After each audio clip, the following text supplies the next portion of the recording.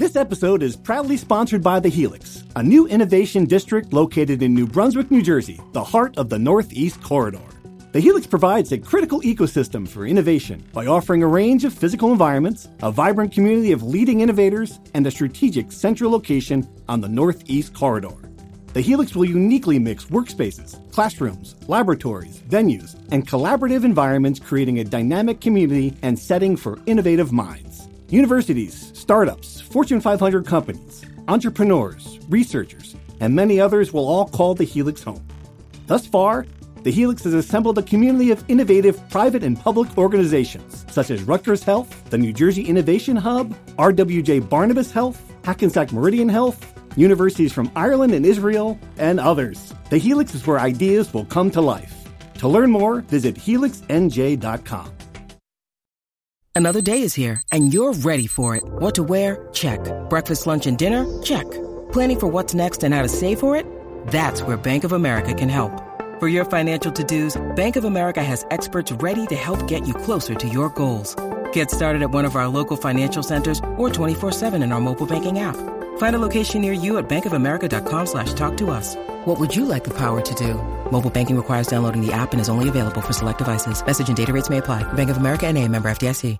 From NJ.com and the Star Ledger, welcome to the Rutgers Rant, your one-stop podcast for the Scarlet Knights. With your hosts, Steve Politi and Rutgers insiders Brian Fonseca and Pat Lenny. Let's start shopping. All right, hello everybody. Welcome back to the Rant. Little 52-17 loss to Michigan. There was hope. There was despair. There was the best punting outfit in college football history. A quote that just belongs in the great annals of Jim Harbaugh moments coming to Piscataway. Fellas, I'm not sure where to start, so let's just start how we felt at halftime. And the two of you guys thought you were going to be covering the biggest career moment of your careers. I saw fear in your eyes, which was good. But to put it lightly, that did not last. And Rutgers obviously fell apart. Should we have seen it coming, Brian? I mean, were we expecting too much at halftime? Yeah, in hindsight, it seemed pretty obvious that things would turn around. There were some stats from Michigan. Apparently, they do this a lot. They have terrible first halves, maybe not terrible, but terrible by their standards. And then they come out and blow teams out in the third quarter. I was not aware of this. So as you mentioned, I was in the press box with Pat shaking in my boots, worrying about having to watch the goalposts come down and go to the Raritan River. And I'm jockeying with you with who gets to, walk with the people to the Raritan River. And then obviously the inevitable, it seems like the Wimsatt interceptions happen and things kind of collapse from there. But I think the way I kind of look at it is the first half is a sign of what this could be if all goes well. And the second half is kind of just a culmination of all the issues that are causing them to not get there right now. But yeah, still though, I would rather be prepared at halftime, getting ready for a potential huge upset than it's the fourth quarter, the game's close, and I'm, wondering what the heck am I going to write? So, well, we decided for listeners who are curious was that I was going to follow the goalposts to the Raritan only if the students could get them out of the stadium, which I was very skeptical about. I thought that there were some serious obstacles. I mean, if fans themselves can't get out of the stadium, I can't imagine that the goalposts were going to be able to make it out. So that was where I was at. Obviously, it didn't happen, Pat. I mean, I guess, when you looked at the box score, looked where it was, one rushing yard or something crazy like that in the first half, Michigan was just dominating up the line along the line of scrimmage. And then obviously Gavin Wimsatt had some freshman moments. Yes, he did. Those three interceptions were rookie mistakes, to say the least. But I thought one of the interesting points of the game were those two goal line scenarios where Rutgers almost made the stop and you were thinking like, oh my God, they're going to do it. They didn't do it, but it's just the red zone defense has been so bad. And those were like a real epitomes, or that was like the epitome of how bad the red zone defense has been, even though those two almost stands were miraculous. Yeah, I mean, that did give you hope. I mean, when Tyrone Powell made that big stop on third down, knocking the Michigan running back, I thought, well, okay. I mean, this is the kind of stuff that has to happen for them to pull the upset. But that didn't happen. And the second half, I guess that it kind of unfolded the way I thought the game was going to unfold. Brian, you broke down the film. You watched all of Gavin Wimsatt throws. I guess we're starting to see something build with him getting Sean Ryan involved. There's some good stuff going on too. But these are just decisions that, I mean, I get it. Freshmen will make mistakes, but just kind of unacceptable for a Big Ten quarterback. Yeah, and it's kind of the risk you take with starting him and letting him play through the growing pains. I do think the throws that he made that were good were really good. That throw to Sean Ryan down the right sideline was very impressive, I thought. And he bounced back from, I think he missed the throw earlier, like the play before. The conversion to Cruikshank on the rub route on a 4th down in the red zone, that's a big boy play right there to make that connection and get that first down and then throw the touchdown to Sean Ryan across the field the next play. The signs are there of what he can do when he's rolling out of the pocket and throwing the ball. He looks athletic. We asked Greg Schiano about why he's not running the ball as much. It seems like they're kind of protecting him after that injury against Temple.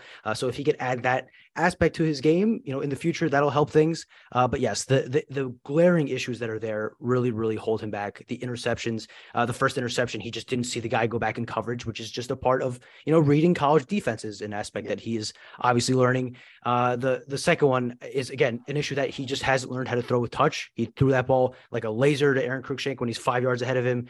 The receiver can't catch the ball and it lands in the linebacker's hands. So the things with these mistakes are they seem to be correctable. The worry that I have is that it's been 6 games, 6 of the last 7 games he's thrown an interception. A lot of them are looking similar. I don't think I'm confident in him being able to fix these issues until he can go an entire game without throwing an interception. It just feels like every time he goes out to throw the ball, an interception is coming at any moment. Right. And if you're looking for positives, he is certainly a cool customer. Didn't get rattled. He showed up to his post-game media availability. And we were wondering, all right, they're going to make he's starting quarterback talks to the media, win or lose. I was skeptical. I thought they might not make him available because he's a freshman. To their credit, they did. And there he shows up in a David Bowie t-shirt. I'm like, all right, this kid's got some style. I like that. That was something I didn't expect to see. Handled the media well. Has done all the other things around the program well. The running thing I think is a big deal, Pat, because that takes away, half of what would certainly, if Rutgers can't get a running game otherwise, if he was able to add that with some RPOs, create that part of it, I mean, it could change this offense. But then again, without Sam Brown, I don't know if it would make a difference. It's quite the conundrum. If they can't run the ball, all the pressure falls on the quarterback. So how can Rutgers take some of the burden off of a freshman passer? It's by running the ball, but that seems to be a catch-22. So I think like Brian said, when we asked Greg about it today, he said that the injury is still kind of lingering. You'll see his ankle you'll see him limp at times, Greg said, and his ankle still isn't 100%. So maybe that's a credit to why he's not running the ball as much. But when he was running that RPO, it was helping the rushing attack. And without it, Rutgers hasn't been able to run the ball at all. So until they can get that going, it's going to be all the pressure on the passing game. And that can't happen, in Big Ten play. No, especially not with this offense still being a work in progress, to put it mildly. All right, we got to cover the Harbaugh comment on Corsack. We weren't in the press conference, but he called, said that Rutgers had maybe the best punting outfit in college football history, which was great. And I understand why he's impressed, because, I mean, those 2 kicks that Corsack was rushed, it looked like the punt we blocked. The first punt he hit, he managed to punt underneath the Michigan player's outstretched arms, and it's still the ball rolled for 51 yards. It might be, and he's not as great as punt. I get it. There's a long list of there, but it's probably top 5 of the Corsack punts, right? I mean, that's hard to top. And I don't know if you can send that quote, if Jimmy Gill from Rutgers, great sports information director, is making a portfolio to send off to the Ray Guy Award people, you would think that they would include Jim Harbaugh's comment, which cracks me up. It was a great comment. It was a great game from Corsack, a little outside the boot action, the Trivela, the soccer move. I like to see it. And it seems like he's close to becoming the punter with the most punts in the history of college football. That's going to be his next. What is that? How far off is he from that? I think he was 23 coming into Saturday, so he's 16 away. Yeah. And to have that performance on the weekend, the first weekend of college football after the legendary Ray Guy dies, I think it's all very poetic. Man, that's doable. 16. Wow, that would be quite something to hang on your resume there. Not bad. All right, so let's dive into True or False. We're going to do something special here, True or False, because tonight You might be listening to this tomorrow. Whenever you're listening to this right now, Rutgers is preparing to open the season against Columbia in basketball. So we thought we would do, for our basketball preview, we would do a basketball edition, true or false, to launch us into a discussion about Steve Pikiell's crew. You guys, can you switch hats? You ready for some hoops questions? Yes, sir. You got it? I know All Brian is, that's for No, sure. Brian. Of course, Brian is. Yes, he came up with the questions, Pat. So you're the only one who really is on the. Okay, yeah. Okay, I'll do my best. Right. True or false?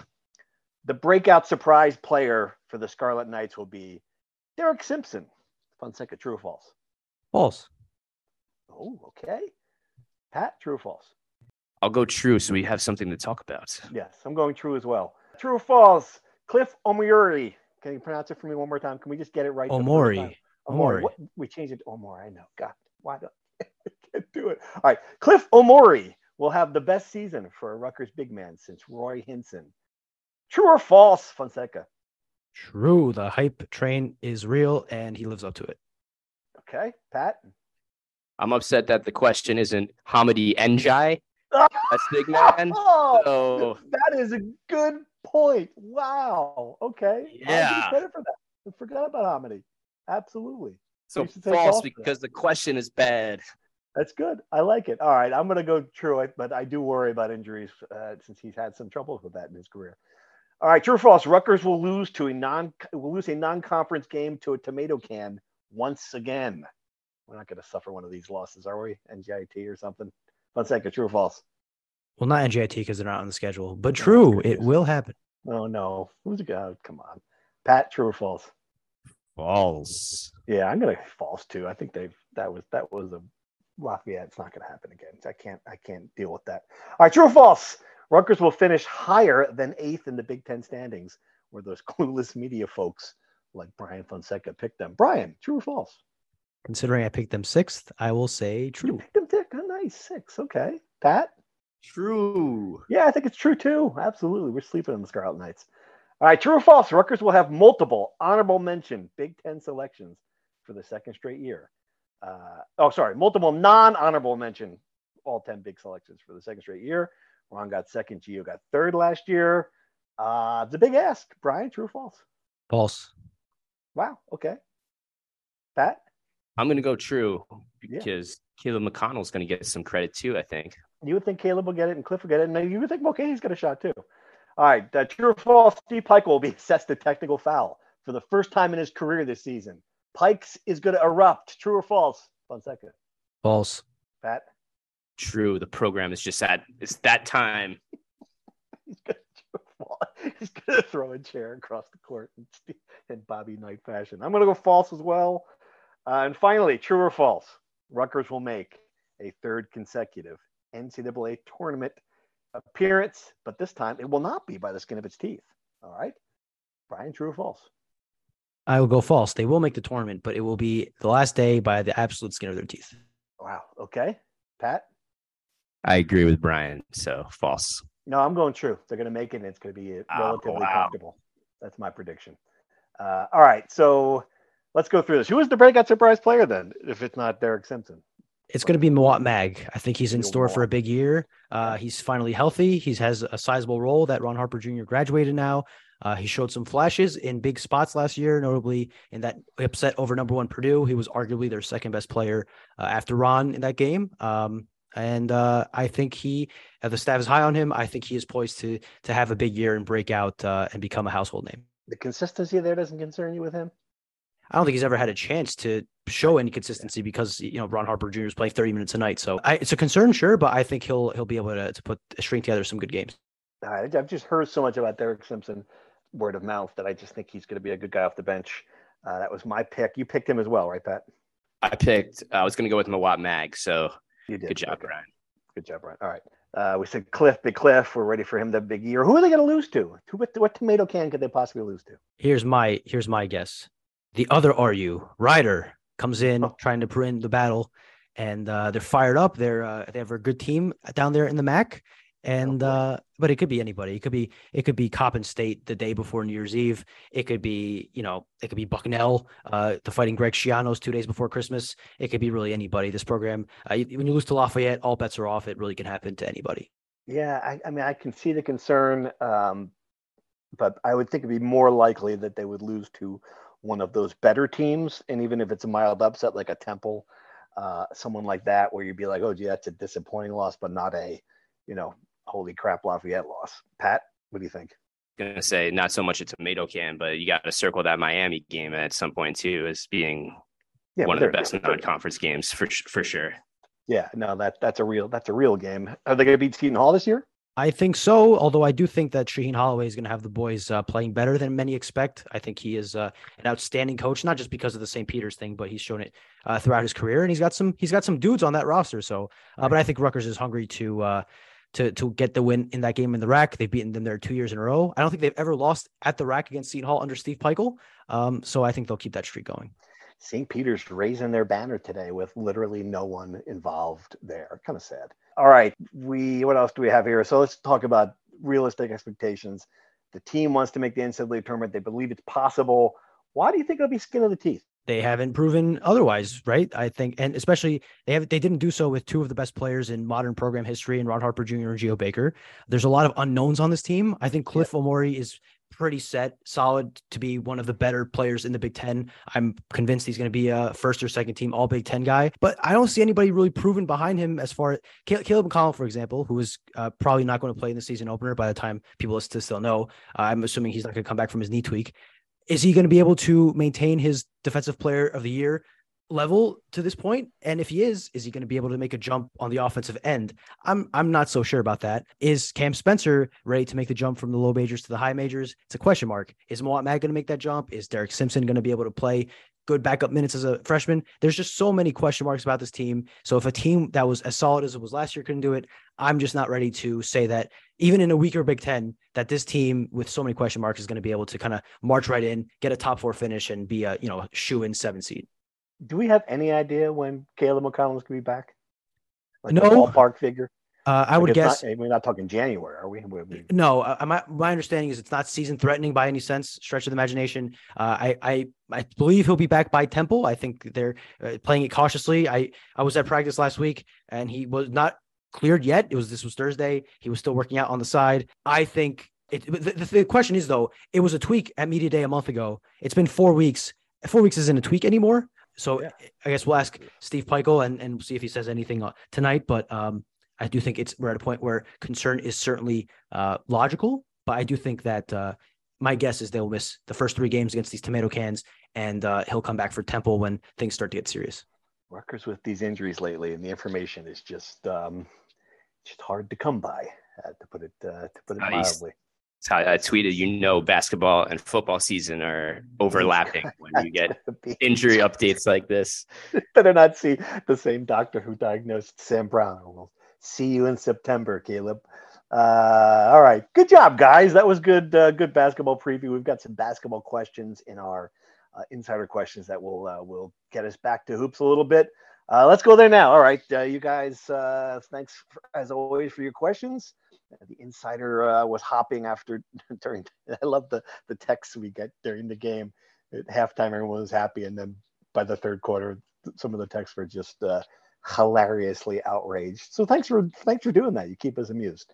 All right, lots of Gavin questions, and this is a good one about the interceptions. Why the angst for Wimsatt's interceptions? You knew with 1 yard rushing in the first half, it was foreboding. Mike Teal and Ryan Hart threw a boatload of interceptions. They are 1 and 2 in the RU record book with over 9,000, 8,000 yards passing. Teal threw 49 and Hart 52. That doesn't mean Gavin won't be a star here. It's a good question. I mean, how much should we be worried about interceptions? They are part of the passing game. You want to take that, Brian? Thoughts? I am not convinced that is a good argument because, yes, Mike Teal and Ryan Hart had a lot of interceptions. So did Art Sitkowski. I think he's still backing up Tommy DeVito at Illinois at this point. I don't think that's an argument to be made. To that point, though, I don't know if it's right. It's time to hit the panic button. I asked Greg Schiano if these are just growing pains of a young quarterback or if it raises any concerns on his end about him being a starting caliber quarterback in the long haul. Greg Schiano seems adamant that it is the growing pains of a young quarterback. I tend to agree with him, but I have to see by the end of the season in these last 3 games, him not throwing an interception in one game. I have to see it or else I'm going to enter the offseason with a lot of questions. And look, 8 interceptions in 9 career games, 8 interceptions in 90 career passes. That's a lot, even for a freshman. I get it. He's young. He can develop. I do think that if you don't see progress, if you don't see him avoiding these mistakes, it is time to start raising concerns. But it is still a bit early. I will agree. All right, and there was, as usual, we get about 2 or 3 of these a week questions about Wimsatt and the transfer portal. Frank from Hillsborough wants to know, do you think the main reason he's starting is because Gleason, the man who recruited him, was fired and they were afraid of losing him to the transfer portal? That's Frank. And the other one was history. This is from Joe Woost on Twitter. History tells us that sticking with Wimsatt is not very Schiano-like. Is this because of the fear of transferring? Again, guys, we've got nothing. I mean, at least I haven't heard anything to give me any indication that Gavin is not 100% happy here. I wouldn't be surprised if he wasn't sitting in the front row of the student section for tonight's basketball game as he's done last year. Yeah, but it's a fear, I guess. Everybody's right now with the transfer portal, NIL, you can pretty much transfer freely. It's got to be a concern. But I mean, Pat, have you sensed anything to make you think that this is a major concern? No, and I think all the skepticism on the side and rumors around Gavin have been, in a lot of ways, skunked out, right? Yeah. Like we did some reporting that the 6-figure deal that he came here to Rutgers early, that turned out to be not true. I just think, like you said, he seems like a happy kid. He seems happy-go-lucky too, and I think everything at Rutgers is just takes time and patience, and that's his biggest thing is he wants to be patient with this too. He's not ready to just jump ship after one half a season and start over. I think he understands that development takes time and he's willing to wait. So I don't like these questions, Steve. You don't like them. All right. Well, sorry. Maybe you should subscribe and ask some questions yourself then. I don't know. Okay. Next time we get Gavin, which should be Saturday, we'll ask him. How about that? You go for it. You do that up there in East Lansing and tell me how that goes. All right, yeah, and I totally won't agree. Get him again next week. That's probably how it's. You'll never talk to him again. All right, and Alex from Freehold, the last question on Wimsatt. If Wimsatt's effort was against Indiana or Purdue and not against Michigan's stellar defense, how different will we be feeling? Yeah, I can kind of get that point. You know, it's in some ways I guess if you knew what was going to happen here with Wimsatt taking over the rest of the year, I would guess you would like to see him how he would have done against Indiana. Would he have won that game? Would he have, would he have had gaudy numbers against a bad defense? He's not going to play a bad defense this year. I guess Maryland's not a great defense, but I mean, yeah, it's just he's not going to have that opportunity, right, Brian? I mean, we're just going to have to judge him against pretty good defenses. And Michigan State isn't terribly elite either. Where are they rank in the Big Ten? Are they top half? I don't have the stats in front of me, but I have to these things. Come on. I should. It's Monday. I don't do my film review until Wednesday of the opponent. So, but yes, he's not playing Indiana level defenses. I agreed. And I would have liked to see how he would do against that. I guess the only sample size we have is Wagner early in the year, but not exactly representative. Right. He didn't play well against Wagner. So that's a good point. All right. Next question. We got a question about recruiting. And this is probably better for Todrick, but he's not here. So we'll do the best we can. The 2023 recruiting class is underwhelming at best. I know 2022 was one of our better classes in school history, and we have a lot of young starters. But part of the hype around bringing Schiano back was that he knew how to recruit New Jersey. I feel like we need depth to build depth. We need to get better in the coming years, and we haven't done a great job recruiting any of the New Jersey parochial powers. This is Josh in Arlington, Virginia. Pat, are you surprised by that? I mean, given you have Nuns and Augie Hoffman on the staff, that they haven't done a better job with the New Jersey parochial powers? I am surprised. You have two of the most powerful and influential coaches to come from those two schools on the staff. And you're right, those 4- and 5-star guys are just not coming to Rutgers. Now, Rutgers has never really gotten any of those guys, and I thought maybe Augie and Nunzio would change that. And Schiano obviously being back as well. Like he got Darius Hamilton and Savon Huggins in his first go around. Those were 5-star guys from the Big North parochials. So I am surprised by it. I think it is concerning, but I think part of it is just the trend in athletes, young athletes. They want the big flashy bright lights, and they want to go to winning programs. And I think until Rutgers starts winning consistently, they're not going to get those flashy top recruits in New Jersey that are seemingly all at parochial schools this day and age. Right. That's the difference too. Anthony Davis. Yeah. Right. He would have been he'll be now at a Bergen Catholic or to IMG Academy in Florida. Right. And looking at their fifth is never a good thing when you have to click and load more to see where they are ranked. They're 51st in the 2023 recruiting class. From what I understand, I don't know if this is true or this is just what people say when you don't get guys from in-state, but it's a down year for New Jersey recruits in 2023. I guess 2024 is better. I don't know how much that matters, Brian. Until it becomes, it's a big problem when they don't win. Right now, you do see a lot of young players in the roster, so it's hard to be very concerned. Right, and I think the number of players they have committed currently it's a bit of a smaller class. I think they're probably going to attack the portal a bit to fill in the holes. Gianno showed that he can do that to success through the first couple of years since he's been back. I think that's part of the strategy as well. But the down year in New Jersey, it's always tough to tell if people say that because it's true or because to defend the fact they haven't gotten any kids. I'm no recruiting expert myself. I don't know. We'd have to ask Todrick, but you raise a fair question. All right, let's dive into some basketball questions. Experience the Heldrich Hotel, a luxury hotel that's perfect for both the business and leisure traveler. Ideally located within minutes of Rutgers University, the Heldrich is convenient to all the action and activities at SHI Stadium, Jersey Mike's Arena, and the Rutgers University campus. The moment you walk through the doors of the Heldrich Hotel and Conference Center, you know you're someplace different. A place with an independent spirit and a boutique vibe. A place where you can immerse yourself in your meeting or event as easily as you can the local culture. Located in the heart of the city, the Heldrich lets you experience all that New Brunswick has to offer. Whether you're coming to New Brunswick for a fun weekend with friends, in town for a Scarlet Knights game, or attending a business meeting, book your accommodations today at theheldrich.com. This is from Alex in Freehold. If we had to pick one player who starts the season 8th off the bench who could come and become a 5th or 6th man off the bench, who would it be? Like, who's the one guy who might emerge later in the season, Brian? You got a name that's going to become someone who could make an impact? So the first 3 guys off the bench are going to be Derek Simpson. He'll be the backup point guard behind Paul Mulcahy. Mm-hmm. Andre Hyatt will be the first forward off the bench behind Moat Mag, and Dean Reber is going to be the backup 5, backup 4, depending on what they want to do there. I think he'll be the backup 5 behind Cliff, though. And then I guess to that end, Antoine Woolfolk, the true freshman big man football player, he has impressed the staff. He's impressed a lot of the media that saw him for the first time over the summer, just how much better he looked than people expected, given that he split half his time between football and basketball. I think he can emerge to become a reliable, second or third center, kind of play 5, 6, 7 minutes a night.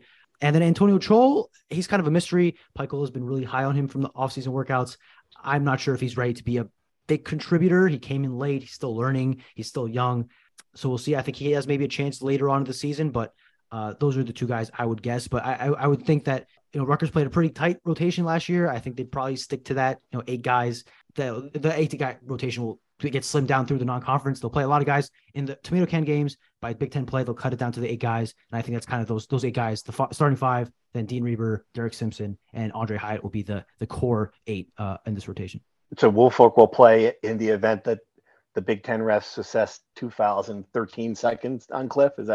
Since that's going to happen at some point. There's going to be a game. If Cliff gets the Miles Johnson treatment, yes. Miles Johnson treatment. Yeah, though Cliff has gotten better at it. He was very bad at it in his freshman year, much like Miles. He got much better at it last year. But this year, he's probably going to have to be a lot more aggressive defensively, defending the rim, because they don't have as many good defenders as they had last year. So if he has to become more aggressive, does that result in more fouls? Does he earn any respect from the referees in the league? Bo Borowski retired, so do things change there? I mean, a lot of question marks there. But yes, if Cliff ends up in a Miles Johnson situation, Dean Reber is going to have to play a lot, and then Antoine Woolfolk will relieve Reber. I am fascinated by what Cliff will become this year, because I know there's a lot of buzz about him being, all right, he's going to be a first-round NBA draft pick, and he certainly got the talent. But, I mean, we've seen a lot of Big Ten big men not get drafted. I mean, it's kind of, no one's looking for the back-to-the-basket center. I guess that's not Cliff, certainly.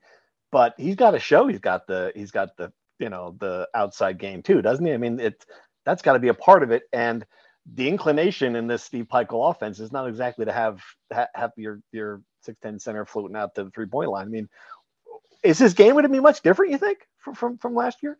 Well, this is the second straight offseason that they say that he's learning or getting better at shooting from the outside. And so he has the green light. He's going to be able to shoot. He shot a little bit during the exhibition.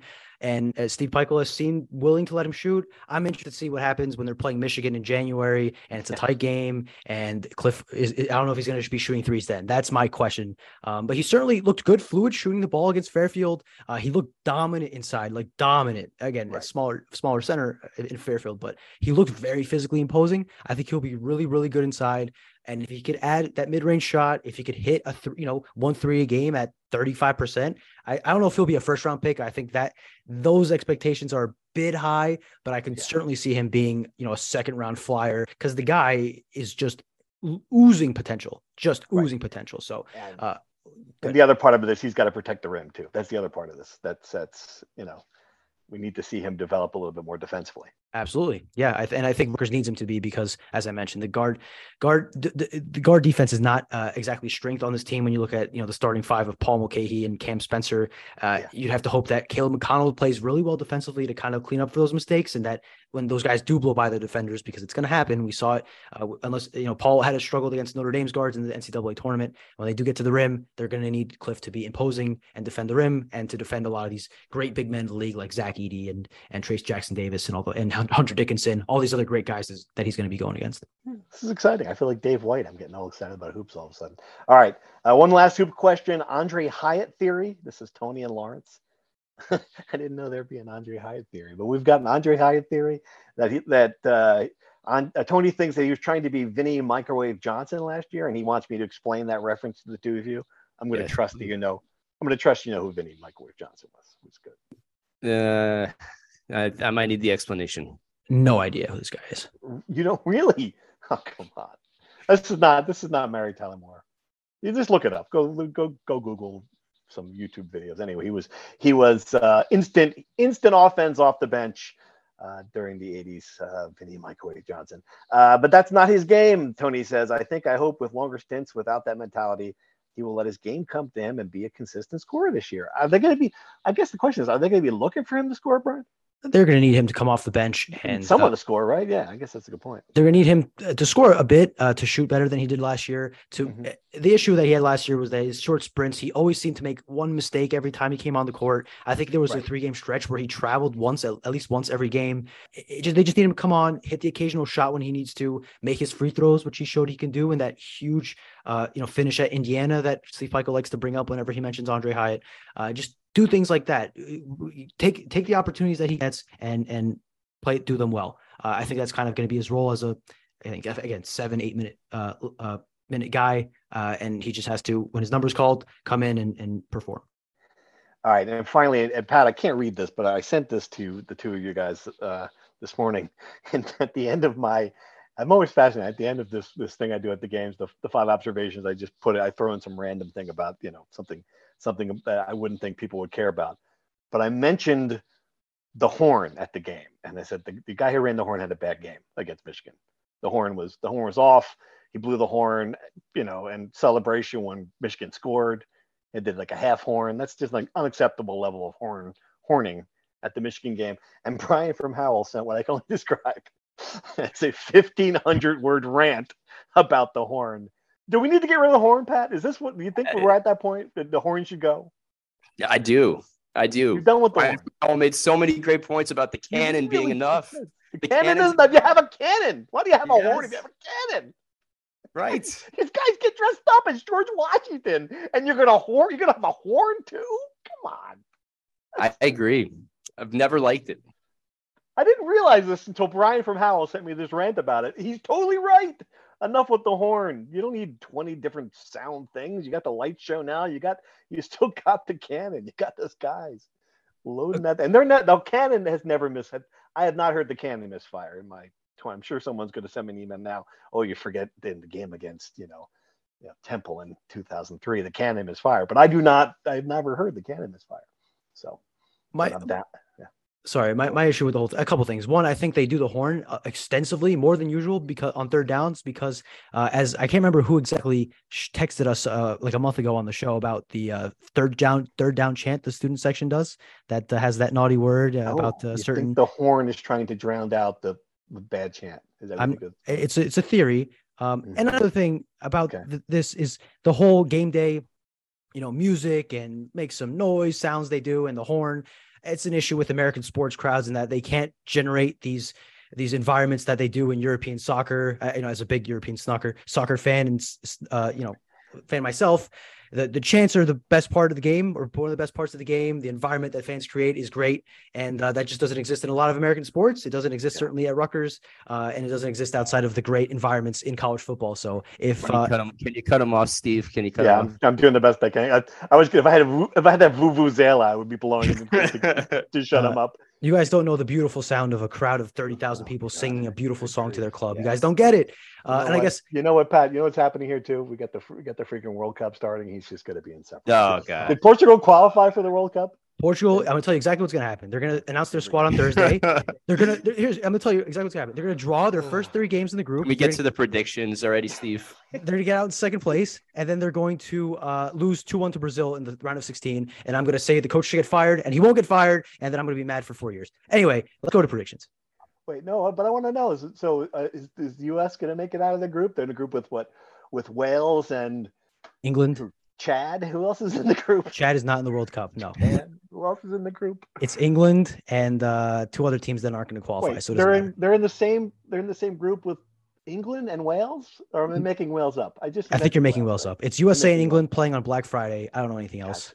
Okay. All right. I think Wales is in it, actually. Wales did make it? Or am I just thinking of that? No, I'm watching that show. Right. You're right. I'm watching the show that Ant-Man and the guy from It's Always Sunny in Philadelphia. It's a great show. Rick Wrexham. Yeah. Okay. It's USA, England, Wales, and Iran. It's Wales. I got that right.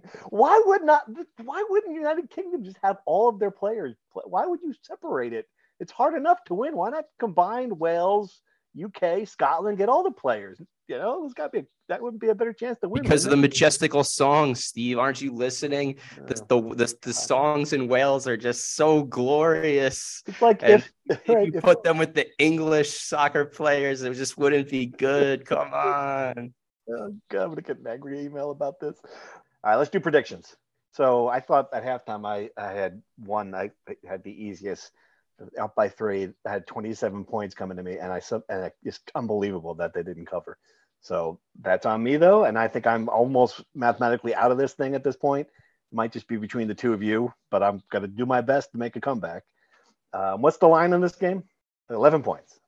Okay. All right. Who wants to go first? Pat, you want to go first this week? Oh, the leader goes first. That's how it goes. Are you the leader? No, Brian's the leader. Brian's the leader. That's right. All right. Fonseca, what's your pick?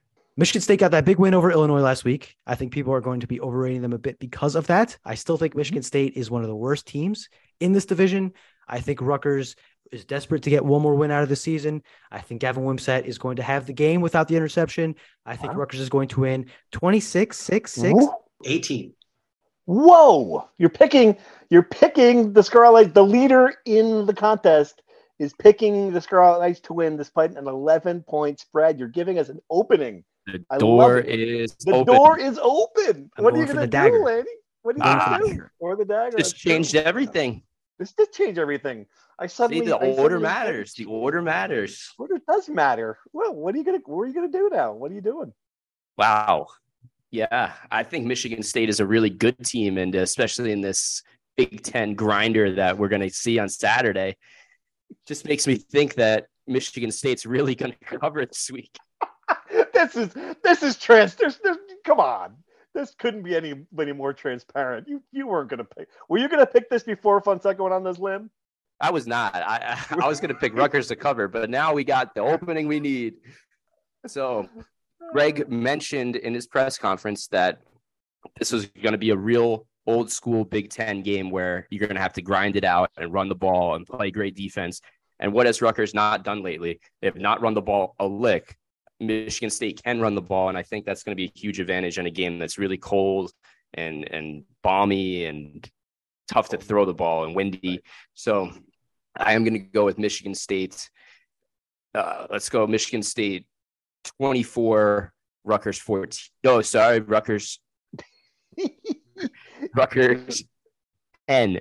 24-10 Michigan State. 24-10. All right. I was going to pick Michigan State to cover before Brian went out on his limb. So at least that's what I'm going to tell you guys for the record. I'm going to do it anyway. I just, again, I think it's a tough place to play. I get it that Rutgers won there in Greg Schiano's first year. This team is more talented than it looks. I just think the mistakes that they're making offensively, the lack of the running game, as you mentioned, Pat, I just think it's going to be a tough game for them to win. I think it might be a low scoring game. I'm going to go 20-7 Michigan State victory. All right. Is that it? That's all we got. Anything else we need to add? Women's basketball open today with a victory. Women's soccer NCAA tournament coming up. Wrestling opens at College Avenue Gym for wrestling it there for the first time in a couple of years because of scheduling conflict with women's basketball. But they're pumped up to get to that match versus Clarion Friday night, and it will be Coach Scott Goodell's 200th victory. The guy who's done tremendous work for that program. That's incredible. It's not like they don't get 30 wins a year either. That is right. It's a long track record of success. Congratulations. 16 years too. 16 good. years. That's pretty damn good. Absolutely. All right. So we'll be back after Michigan State to recap that, talk some more hoops, get the last couple of games of the season in. Thanks for listening. Thanks to Devco, and we'll see you then. Thank you for listening to the Rutgers Rant. To participate in the conversation and receive live updates about the Scarlet Knights directly to your phone, sign up at nj.com/insider.